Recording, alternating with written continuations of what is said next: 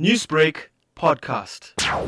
We all were discharged on last Thursday, and it's been a great feeling because we really have improved from where we were. We had our swabs done, and we came home. I'm not saying it's an easy road.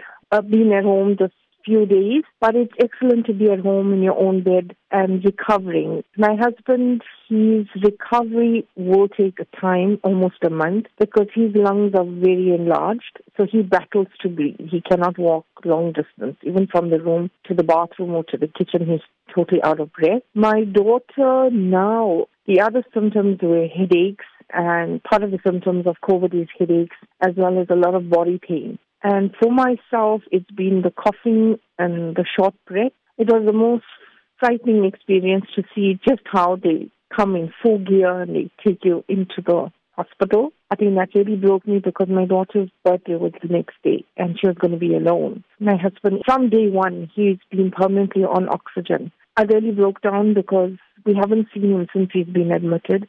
We're in the same hospital, but we couldn't see each other because we're in different wards. It was very hard to cope. You just feel like that's the end. What actually happened internally and emotionally for you and your family to fight this virus? We realized we didn't want to lose my husband, and we didn't want to die. We had to fight to get better because I still had my two other daughters. None of our kids are married. We had a whole future planned, and when you're sitting there and you're realizing you're going downhill with this pandemic, and we started praying. There are a lot of people that do not believe that COVID-19 will affect them or that they could become COVID-19 positive. What would your advice be to them, considering that you and two of your family members did in fact test positive? Well, my advice to them is gravely mistaken. When you go into a supermarket, you're touching their foot. Yes, you're sanitizing your clothes, your home, you're particular.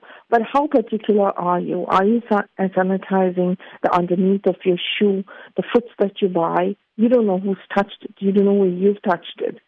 I've noticed people, when they're wearing their face masks, even at shopping centers, they'll drop their keys or pick it up with that face mask, and they'll only use their face mask just upon entrance of a store.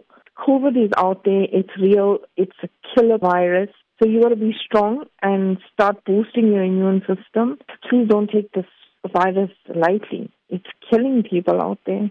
Newsbreak, Lotus FM, powered by SABC News.